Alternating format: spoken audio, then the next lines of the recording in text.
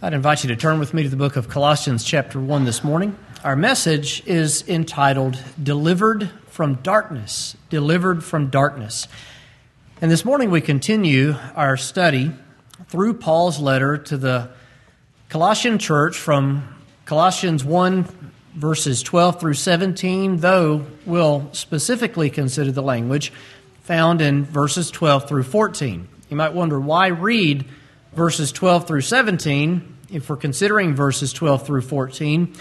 As we observed a couple of weeks ago in a little bit of a comedic light, the sentences that we find in our English Bibles here encompass several verses at a time. And we never want to take a portion of Scripture out of its context and extract it as just a sound bite. Scripture isn't written as collections of sound bites, but letters that have context, what comes before, what comes after, audience and author, and all sorts of things such as that. And so we'll read a little bit more than we're going to consider today. However, the verses that we consider in specific are verses 12 through 14. And we'll read those together now. Giving thanks unto the Father, which hath made us meet to be partakers of the inheritance of the saints in light, who hath delivered us from the power of darkness, and hath translated us into the kingdom of his dear Son, in whom we have redemption through his blood, even the forgiveness of sins, who is the image of the invisible God, the firstborn of every creature. For by him were all things created that are in heaven, that are in earth, visible and invisible, whether they be thrones or dominions or principalities or powers. All things were created by him and for him, and he is before all things, and by him all things consist. And then we come to the conclusion of that sentence in verse 17. Now, to be fair, the sentence that we just read, we jumped into it in the middle of it. It actually began, if you look back through the punctuation, in verse 9. And we considered last week the passage of Scripture that we read in verse 9, continuing to where we read just a moment ago. In our series so far, we've discussed in the previous two messages Paul's introduction, how he introduces himself to this congregation that he's actually never met in person. Paul has never visited the church at Colossae or Colossae, depending on which pronunciation of that you choose to use. But he's heard about them. He's heard about them through their faithful pastor, a man named Epaphras, a man that Paul would describe his dear fellow servant. And so in message 1, we considered his introduction to them, how he thanks God for them, how he's heard of them, some wonderful commendations of their pastor Epaphras, and then we considered the meat of the introductory verses of Colossians, how the gospel has spread through the world and it's effectual, it brings forth fruit in the lives of people that hear it, in their lives, in Paul's life, and the lives of churches everywhere up until the day that Paul wrote. In the last week's message, we considered the revelation of Paul's heart, for lack of a better term, how he prayed to God for them, specifically that they would grow in the grace and knowledge of our Lord and Savior, Jesus Christ. And we observe from that true ministers of the gospel, they're no more real and revealed and candid than when they pray to God, but it is something that only God and the minister are witness to. And how the minister's greatest work, if you will, is done alone in his prayer closet as he prays to God for those that are under his pastoral care, and even others, as Paul obviously wasn't the pastor of the church here of the Colossians, but he prays for them, he loves them, he cares for them, he wants them to grow, to be strengthened in every good way, not to be stagnant, not to be inundated or affected by the philosophies of this world, something that he would warn against later, because as Paul writes this epistle, he does so like every other one he writes. There's a reason, and the reason is that there's trouble on the horizon for this church, and he addresses it, and he warns, and he confronts it with the intent of delivering them, sparing them from this false notion that would rob them of their joy in Christ. It would rob them of their doctrinal soundness, and it would take their assurance that they have in Christ, because when Christ is obscured from our vision, well, suddenly our even assurance of salvation diminishes in our mind. It doesn't diminish in reality, but in our mind it does, because our assurance is only through Christ. And so when we take that view of Christ out of the way, suddenly everything else in life becomes much less clear, and the freedom that we have in Him is diminished. Today we want to consider the passages that we've read to you and, in a sense, visit some familiar and beloved language regarding our deliverance from sin. Now, along these lines, we've never conducted an exposition through the book of Colossians here with you before. We've considered so much of the New Testament. We've gone through Acts, and we've gone through Mark, we've gone through Ephesians, we've gone through 1 Corinthians, we've gone through James and Hebrews, 1 and 2 Peter, 1 Timothy, Titus, and more in the time that we've been here. This is our first exposition through Colossians, but as we read the passages of Scripture that we want to consider today, this language will be very familiar to you. In fact, so many of these statements from the book of Colossians we have considered before. How many times have you heard me quote, "Christ in you, the hope of glory"? Many, many times. Where do we find that? Here in the book of Colossians. How many times have we heard that Christ must have the preeminence? Where do we find that language? Here in the book of Colossians. So while we've never conducted an exposition of the book of Colossians, many of the statements that we have used in our sermons for the past 15 years have come from the book of Colossians. Today's being a very great example of that. How many of you have heard me say from the pulpit and read from the pulpit that Christ has translated us into spiritual life, that we've been translated? You've heard that many times. I see many, many reactions. It's always good to have reactions from the people that you try to preach to. Nothing's harder than to go into a department store after hours and gather all the mannequins together and preach your heart out to them as their facial expressions never change. It's always good to have faces light up. I think that comment was made yesterday by one of the ministers that were preaching to us. Perhaps Brother Matt, I think, was the minister that made that statement. You've heard the language that we considered today before, and I'm excited to share it with you today again. While these passages are often cited, they're also very concise. We don't have 15 verses to work through today. We don't have 8 verses to work through today.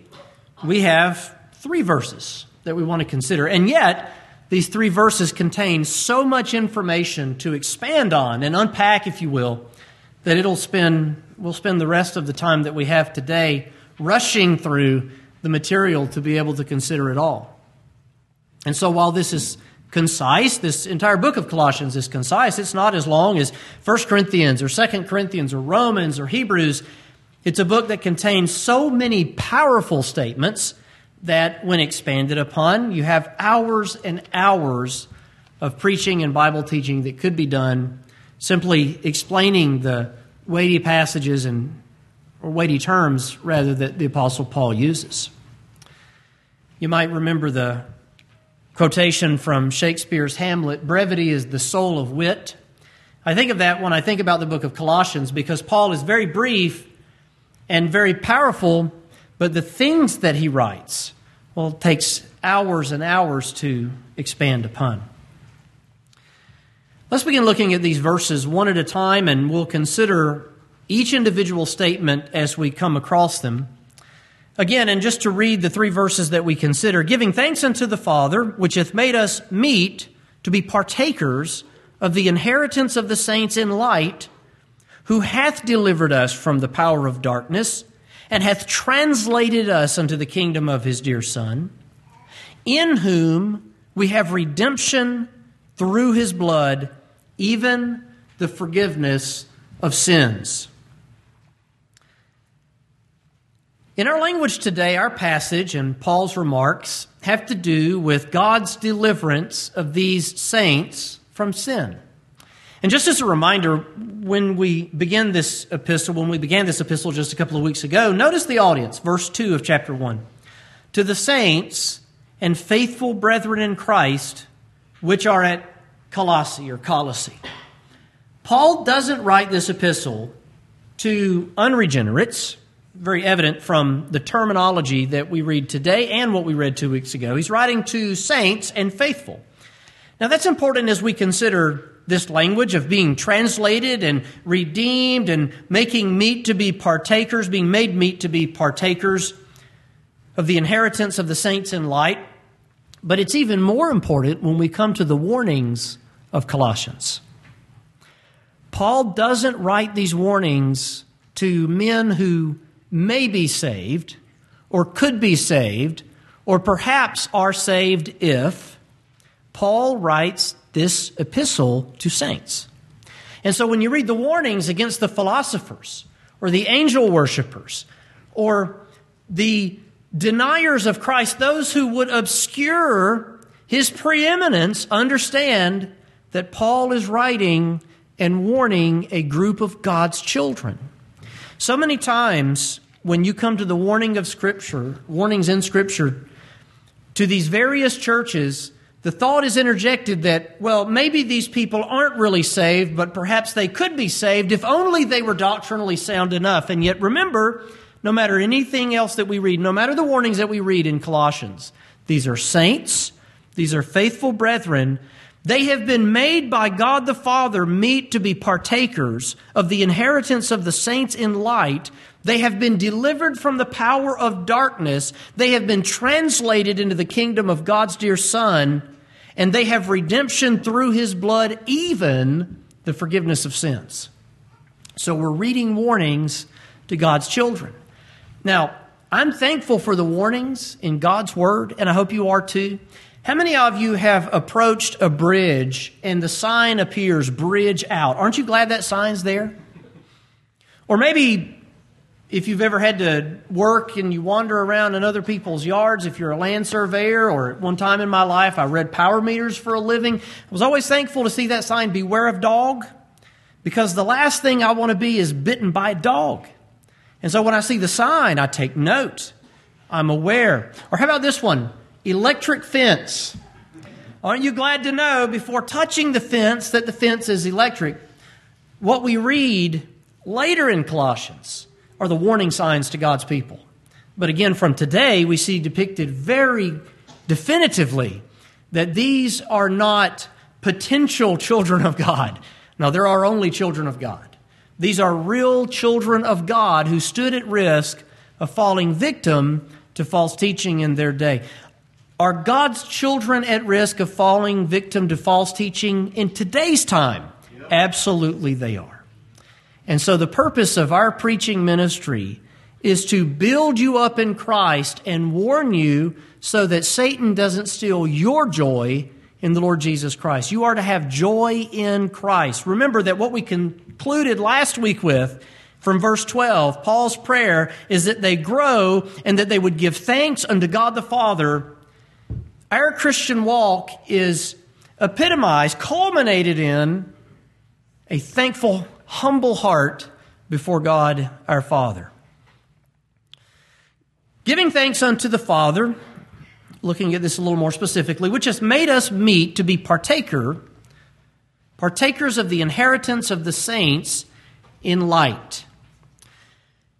This word meet is an English word if you're using a King James Bible this morning, which is what I use in my preaching and my reading. This word meet means fitting or appropriate. Now, we all knew that, even if we didn't know that. We say meet today, and it means let's join together someplace. We meet someplace, M-E-E-T.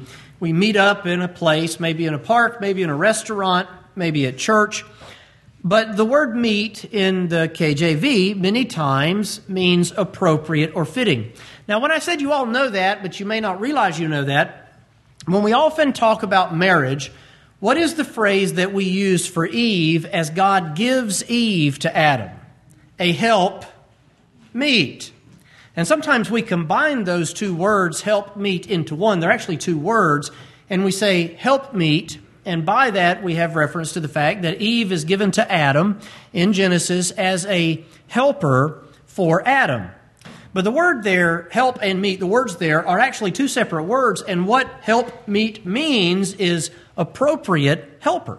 What had actually happened before that, God shows Adam every animal that is in creation, and Adam names them, but there's not found a help meet for him.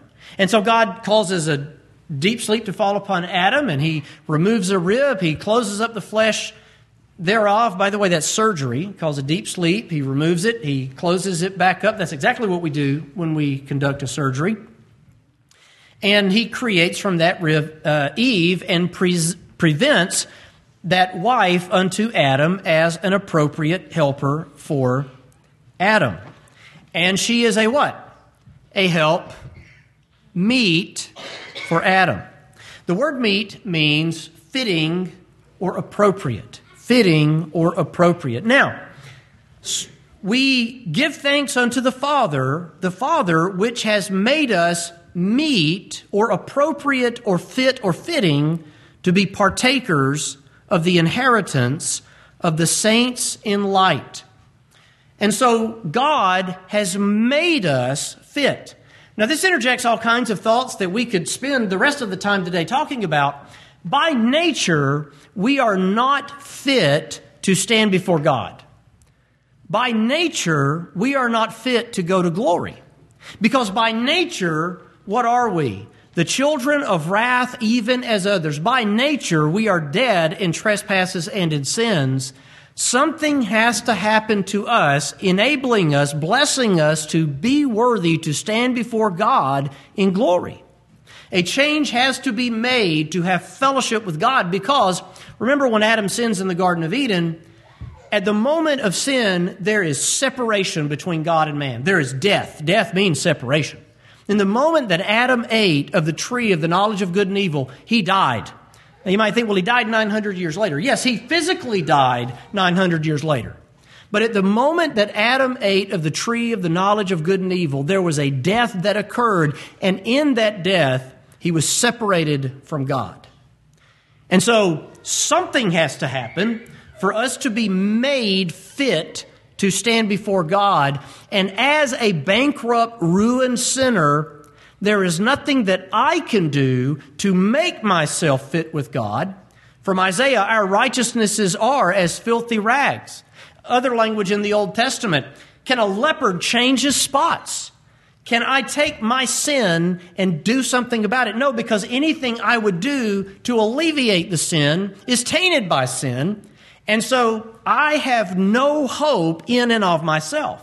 And so God makes his children meet or appropriate or fitting, meet, fitting, appropriate to be partakers of the inheritance of the saints in light.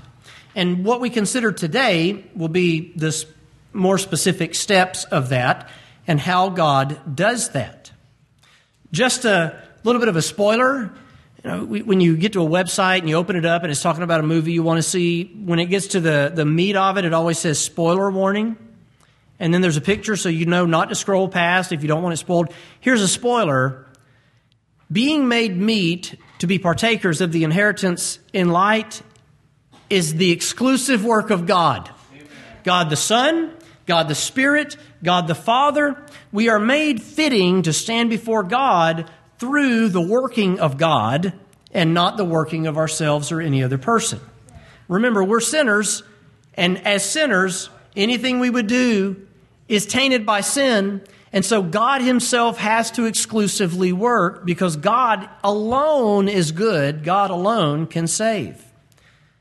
We've come today to church to hear about a God who saves sinners, of whom I am chief. So what are we made fitting for? What are we made appropriate for? What are we made meet for? M-E-E-T. Giving thanks unto the Father, which hath made us meet to be partakers of the inheritance of the saints in light. We have been made fit to be partakers of the inheritance of the saints in light. Now, each of those key words, if you're a person that likes to pick out key words and statements and sentences and paragraphs, each of those key words is significant. Let's go through and look at a few of the key words. Let's try to pick them out. We've been made meet to be partakers of the inheritance. Okay, so inheritance is a key word. They're saints, those who are set apart, those who are sanctified. And then lastly, in verse 12, the word light. Light is a key word. You have specific information about the work of God in the lives of God's children. We've been made fitting to be partakers of the inheritance of the saints in light. That word "of" there's a genitive term. It's the inheritance of the saints, and it implies either source or ownership. In this case, ownership. It's the inheritance of the saints. It's something that they are given. It is something that is theirs. Now let's unpack each of these terms a little bit. An inheritance is something that a person receives upon the death of a loved one.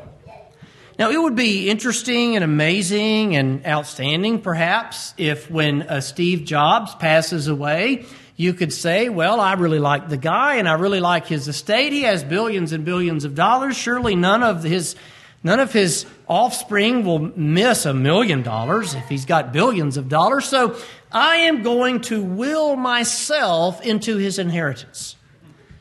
Can you will yourself into someone else's inheritance? How do you receive an inheritance? We all know this. And yet sometimes we don't realize how it connects to salvation. You receive an inheritance because someone who loved you died and left it to you. Now, hint, hint, how does this apply to redemption? Someone that loved you died and left it to you. This is an inheritance that we have been made appropriate to be a partaker of. Made meet to be partakers of the inheritance of the saints in light. This concept is heavily discussed in the book of Hebrews.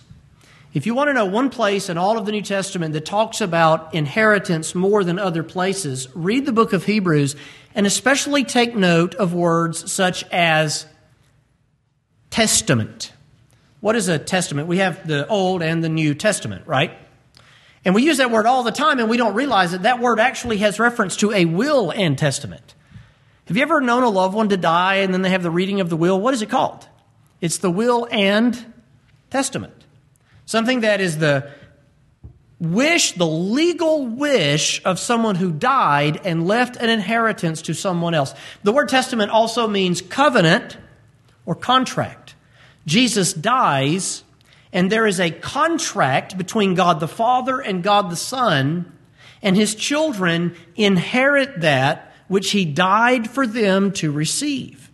Now, even though this is spoken of heavily in Hebrews and in other Pauline epistles, I want you to notice this language from the very words of our Savior Jesus Christ. In the book of Matthew chapter 25, in the Olivet Discourse, Jesus is asked 3 questions, and he answers all 3 questions. He's asked about the destruction of Jerusalem. He's asked about the second coming, and he's asked about the end of the world. As he speaks about the end of the world, he talks about himself, how he will come back in all of his glory, with all the angels with him. He will sit upon the throne of his glory. He gathers all nations before him, and he divides them as a shepherd divides between the sheep and the goats. I might add, his sheep and the goats. And he sets the sheep on his right hand, but the goats on the left. No inference to anyone sitting on the left-hand side of the building today. If you ever go to a little bitty church and everyone sits on one side, they took this passage a little too seriously.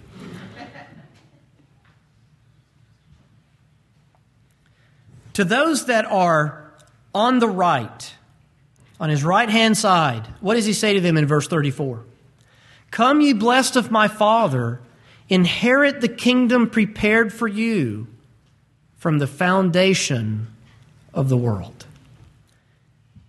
Now, he goes on to describe them. I was hungry, you gave me meat. I was thirsty, you gave me drink. I was a stranger, you took me in. Naked, you clothed me. Sick, you visited me. In prison, you came to me.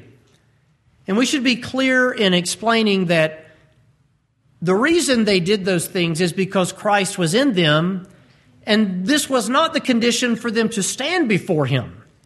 again, inherit the kingdom prepared for you of my Father from the foundation of the world. But what we read here is how they were in this world. He describes them in this world. Now, why were they this way? Well, remember, the natural man is selfish and carnal and dog eat dog and selfish and greedy and hateful and hating one another.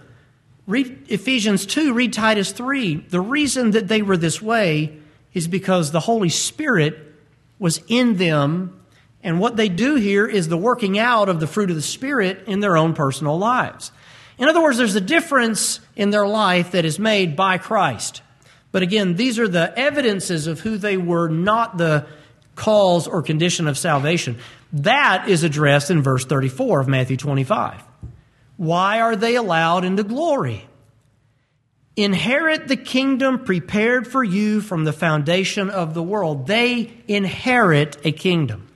Again, you inherit something because someone that loves you died for you and left it to you.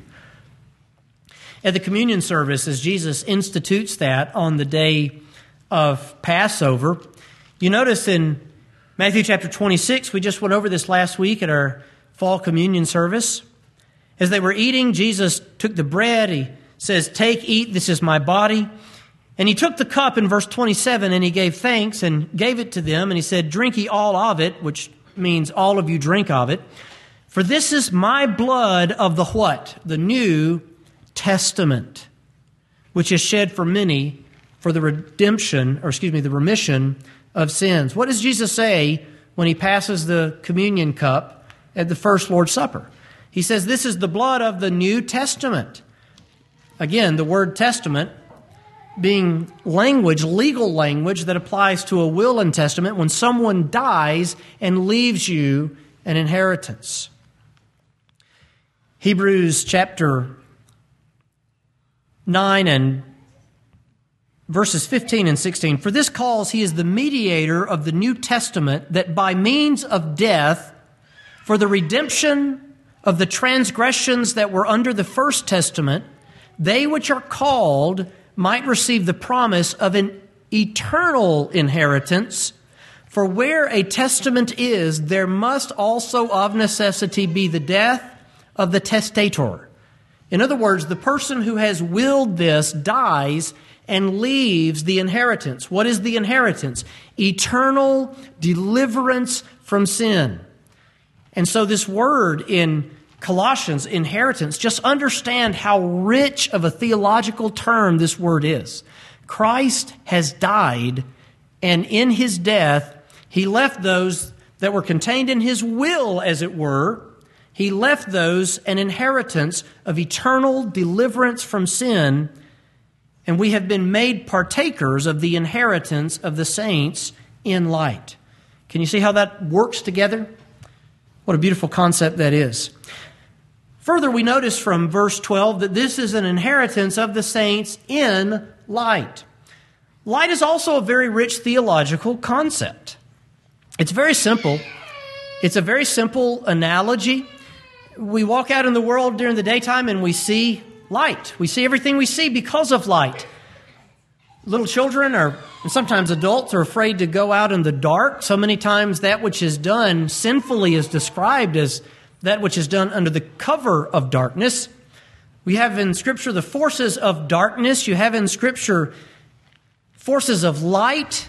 Light is synonymous with good or metaphorical for good. Darkness is synonymous with or metaphorical for evil. There's often a juxtaposition or contrast made between light and darkness, that which is good, that which is evil. We have an inheritance in light. Now, I want you to notice this from the book of 1 John, chapter 1. "This then is the message which we have heard of them and declare unto you, that God is light, and in him is no darkness at all." In fact, as Paul writes, he refers to God as dwelling in light unto which no man can approach. When Moses experienced a more intense manifestation of the presence of God upon Mount Sinai, he asked God, let me look at you. Let me see you. And God says, no man can look upon me and live. And so he says, I'll hide you in the cleft and I'll pass by and you can behold my hinder parts. Moses, as he sees what he can see of God, and he comes off the mount after this period of being in the presence of God to the greatest degree he could, he had been in the presence of God so much that his face was glowing so brightly that the Israelites were terrified and made him veil his face.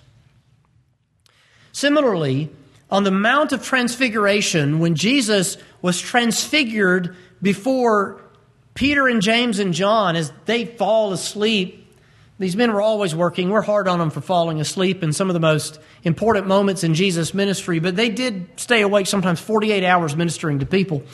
They fall asleep, they wake up. Jesus is whiter than the sun. He's glowing so bright that his clothing was whiter than any fuller could make it, is what the language says in the New Testament. In other words, you could not bleach his clothing that white by virtue of his body glowing and emanating such glory. The word glory and shining in Scripture are often the same word.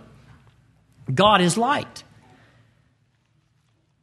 In fact, as we see glimpses into that final day, after this world is destroyed and the new heavens and the new earth, there is not even a sun because God himself will give the light. God himself will give the light. And this is an inheritance that saints have where? In light.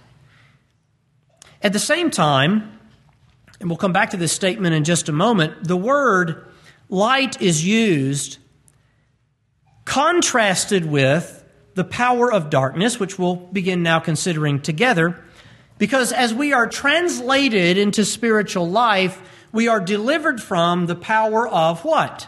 The power of darkness.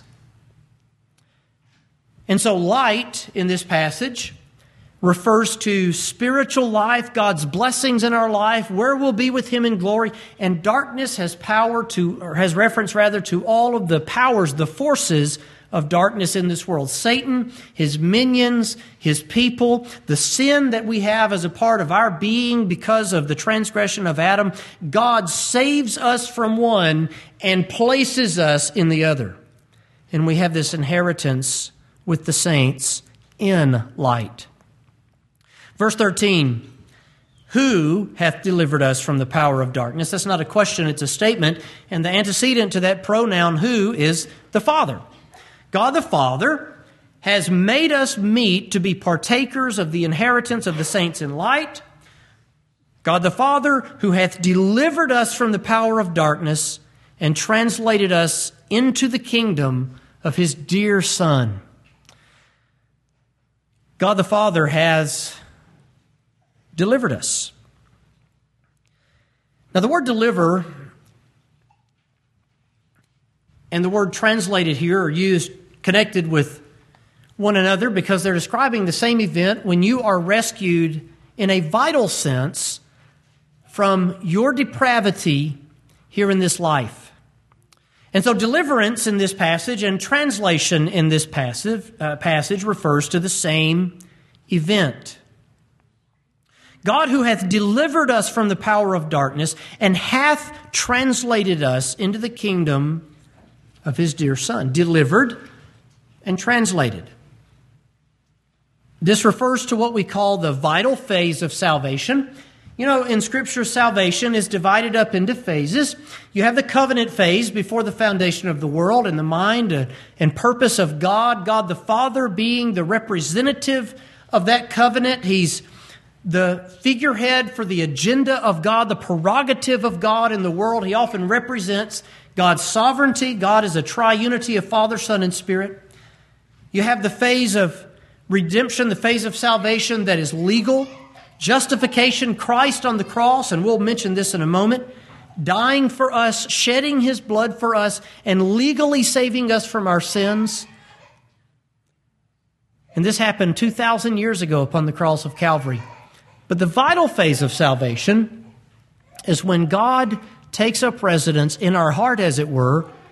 The phase of salvation when the Holy Spirit quickens us when we were dead in trespasses and sins, and makes us alive in Christ Jesus. It is literally a resurrection from the dead, not in a physical sense, but a spiritual sense. And you hath he quickened who were dead in trespasses and in sins. This statement that we have been delivered from the power of darkness and translated into the kingdom of his dear Son deals with spiritual resurrection, personal, vital salvation. We were all in that covenant before the world began. We were all represented by Christ on the cross, but the vital phase of salvation is the only one that is distinct and unique to each individual heir of promise. Obviously, we're not all born again at the same time. Either the same age in our own individual lives or the same moment in human history, because there are God's children that are born again all the way back in the book of Genesis. Abel, for instance, is a man that walked by faith. He was born again. Well, obviously, he wasn't born again at the same time that I was born again. I'm not that old. I turned 40 last week, right? Maybe it was the week before. Time runs together, right? In my advanced age, I'm 40. I wasn't around when Abel was born again, but I trust there was a day in my own individual life when I was born again, and all of you as well. And it's individual and distinct to each and every one of you. The moment that God intervened in the course of your life and saved you from your sins in a vital sense, when he quickened you when you were dead. He gave you life when you were dead in sin. This is what most Christians have reference to when they mean that they are or have been saved. The moment in their individual life when they went from death in sin to life in Christ. God hath delivered us from the power of darkness. Power here is used to describe a political authority, if you will. This word power in the Greek language was used to have reference to rulers, to authorities. You have been delivered from the power of darkness. I want you to comprehend the weight of that word. Because not only is he talking about the power of darkness in your life, which is the next application of that we'll consider, he's talking about the powers of darkness in this world. You have been delivered from the political authority, if you will, of Satan, his angels, his fallen angels, his devils, his demons in this world. Now you might think, well, I still struggle with succumbing to the desires of that wicked one. Oh yes, he goes about as a roaring lion seeking whom he may devour. He goes about trying to cause you to fall into sin, and he wants to destroy you with it. But guess what? His power over you is over. Now, you might fall victim to one of his schemes, but he has no power over you. What does James say? Resist the devil, and he will flee from you. Through Christ, you have power to resist the wicked one, and the wicked one will leave, because greater is he that is in you than he that is in the world. There is power we have through the Holy Spirit that enables us to even be victorious over a far more powerful being simply through resisting him. Resisting him. And I would add that the only weapon in our warfare in the armor of God to resist the principalities and powers with which we wrestle, as Ephesians chapter 6 says, the only weapon is the sword of the Spirit, which is what? Which is the Word of God. You know how Jesus defeated Satan? Of course, Jesus is infinitely more powerful than Satan. But when Jesus humbled himself and became a human being, and Satan attempted to tempt Christ, you know what Jesus did all three occurrences? Quoted Scripture. He simply quoted Scripture. We have been given the power, we have been delivered from the power of darkness, and through Christ, we have the strength to resist him. And as we resist that wicked one, he flees from us. We have been delivered from the authority, the power of darkness. Now, by the way, what's the next phrase that we read in this statement? We've been delivered from the power of darkness. The word power sometimes having reference to secular authority, civil authority, kings and princes and governors. And we've been translated into what? The kingdom of his dear Son. You begin to see the full context of this statement unfold before you. You're taken from one sphere of authority and you're placed in another sphere of authority. From one dominion to another dominion. From the power of that wicked one to the kingdom of the Lord Jesus Christ. Taken from being under one wicked despot to a king that is not only a good king like King David was over his people, but one that is even your husband as you are the bride of Christ. We've been delivered from the power of darkness and translated into the kingdom of His dear Son. And so, number one, this word power and our deliverance of it, from it, has reference to being delivered from the power of darkness in a positional or legal sense. That wicked one no longer has a claim on you, to put it in another way. Doesn't your heart rejoice to hear that today? You know, he spends the rest of his existence as the accuser of the brethren, seeking to persecute you because he lost on the cross of Calvary. When Jesus hung upon the tree, oh yes, Satan bruised his heel, but that same heel that was bruised crushed the head of the serpent. The oldest prophecy of Christ in the entire Bible was spoken by God Himself in the Garden of Eden after the fall, that the seed of the woman, the virgin-born Christ child, would crush the head of the serpent as the serpent bites his heel. He bruised his heel, but Christ has crushed the serpent's head. And the power that He had over us is over. They no longer have a claim to you. Hebrews 2:14 says as much. Just read it for you and move on. Likewise, that Christ through death might destroy him that had the power of death, that is, the devil, and deliver them who through fear of death were all their lifetime subject to bondage. Christ has defeated Satan. But there's a practical application of this text too, as there so many times is. He has defeated Satan. We're delivered from that political power, as it were. But even sin's controlling grip over you in your life has been broken. Paul would say it this way in the book of Romans chapter 6. As he exhorts us not to sin, shall we continue in sin that grace may abound? God forbid. How shall we that are dead to sin live any longer therein? You are what to sin? You are dead to it. When we sin, it's because the sin nature that's in us, the personal choices that we make, but Paul says, listen, ultimately, you are dead to it. It does not have the power over you in your life that it used to have. Again, you were dead in trespasses and in sins, but now, by grace, ye are saved. You are His workmanship, and by faith we overcome in this world. You now have power through the Holy Spirit to abstain from sin and to seek God. In Galatians chapter 5, walk in the Spirit, and ye shall not fulfill the lust of the flesh. Again, we have a battle with it. We still have the nature of it, but its grip on us has been broken. And through the presence of the Spirit in us, we can abstain from sin in our own lives. He's delivered us from the power of darkness. That word deliver, by the way, is a synonym. It doesn't come from the same word as save, which is why it's not translated salvation or saved. But it is a synonym in English and in Greek for rescuing someone. The word literally means to rescue. We've been rescued, delivered from the power of darkness, and we've been translated into the kingdom of His dear Son. Let's focus on this word translated for a moment. This word's most of the time used, often used in the New Testament in more of a negative sense, meaning to remove from a place. To remove from a place.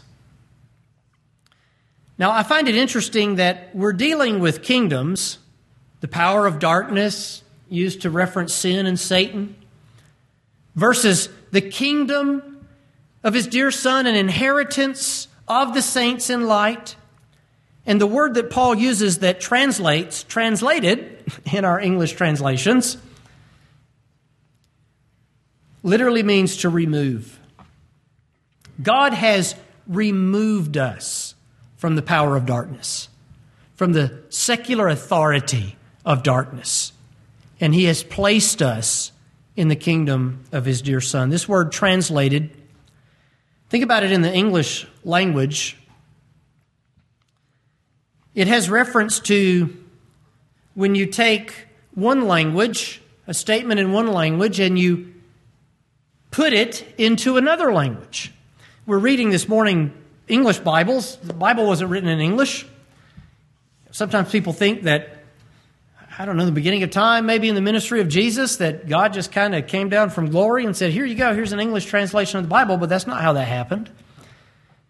Faithful scholars who studied Hebrew, Greek, Latin, and English compared former translations, took the original languages, and faithfully translated the Word of God from Hebrew and Greek into our language.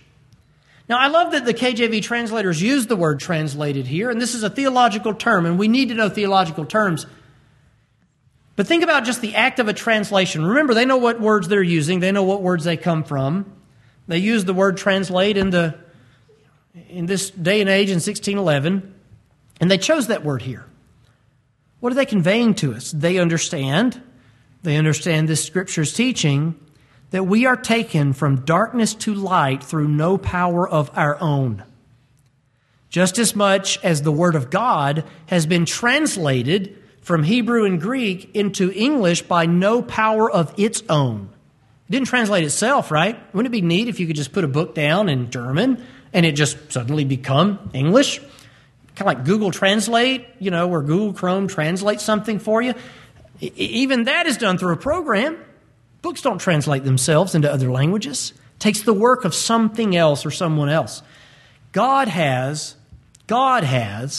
and you see this, and it's in the present tense, who hath delivered us and hath translated us into the kingdom of His dear Son. God has translated us into the kingdom of His dear Son.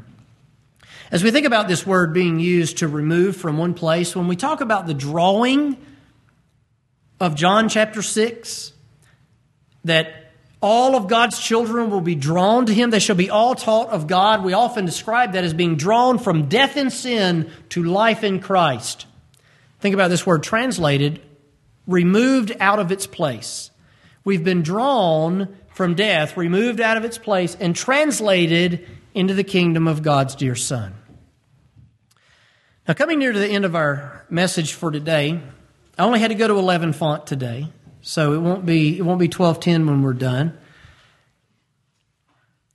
Always eat breakfast. If you're visiting with us today, Flint River is an eat breakfast church.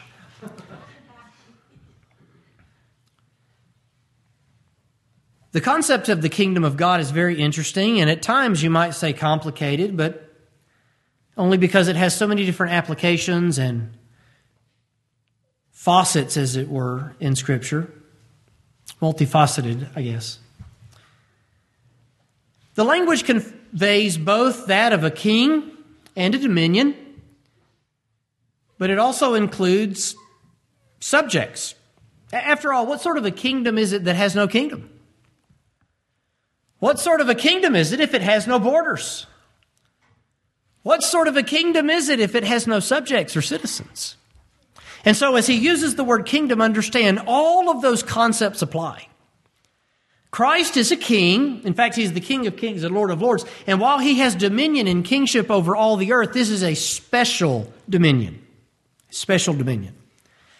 Everyone in the world is under His kingship and in the natural kingdom over which He rules. But not everyone in the world is a citizen of His kingdom, the kingdom of His dear Son. There's a difference. This is His kingdom. He is a king. It has boundaries and borders. It has citizens and subjects.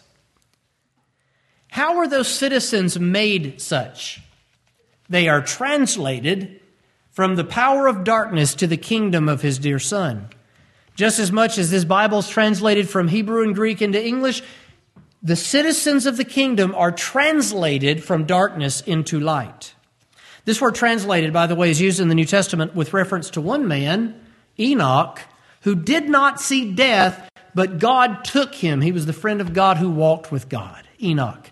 And God translated him. He literally just took him up to glory, changed him. There are at least two people other than Christ who have physical bodies in glory, Enoch and Elijah, who was carried away in a chariot of fire. Translated, directly changed, without seeing death and decomposition as everyone else who has ever lived, whose souls are with God today, but not in bodily form. Enoch is translated. Did Enoch do that himself? No. Power of God. Wouldn't it be great to just translate yourself and go to glory? This building would be empty in about 30 seconds. All this mess going on in the world around us. Imagine if you could just translate yourself to glory. We'd be gone about April 2020, right?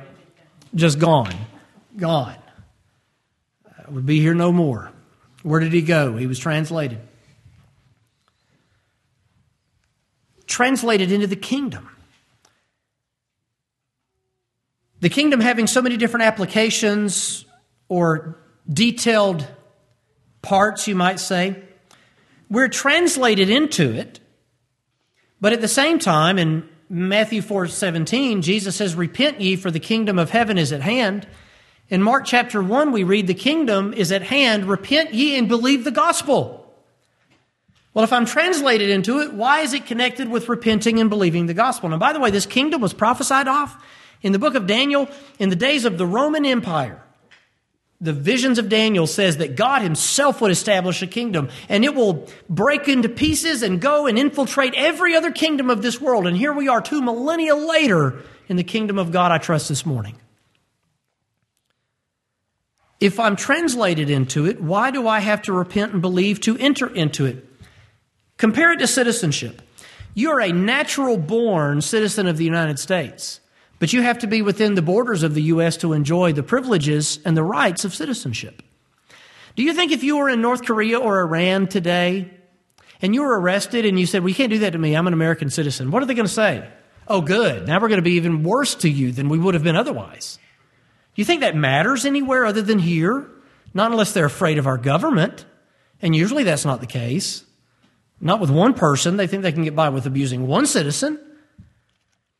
You're translated as a citizen of the kingdom, and you enter into its gates, into the walls of the kingdom through repenting and believing.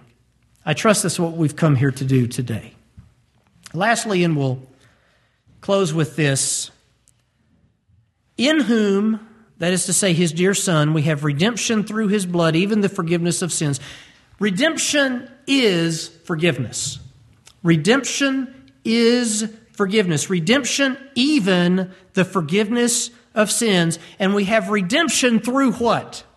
The shedding of his blood. When Christ, upon the cross of Calvary, shed his blood for his people, he saved them from their sins once and for all. Now, the point was made yesterday. If you went into the store and you spent a bunch of money and you left that store and you found out that something that you bought was not given to you. Now, I would go back in for maybe a candy bar, a light bulb, something insignificant that doesn't really matter. But let's say someone sheds their own blood for a possession. The Son of God gave his life to purchase this possession. Do you think God's not going to get what he paid for?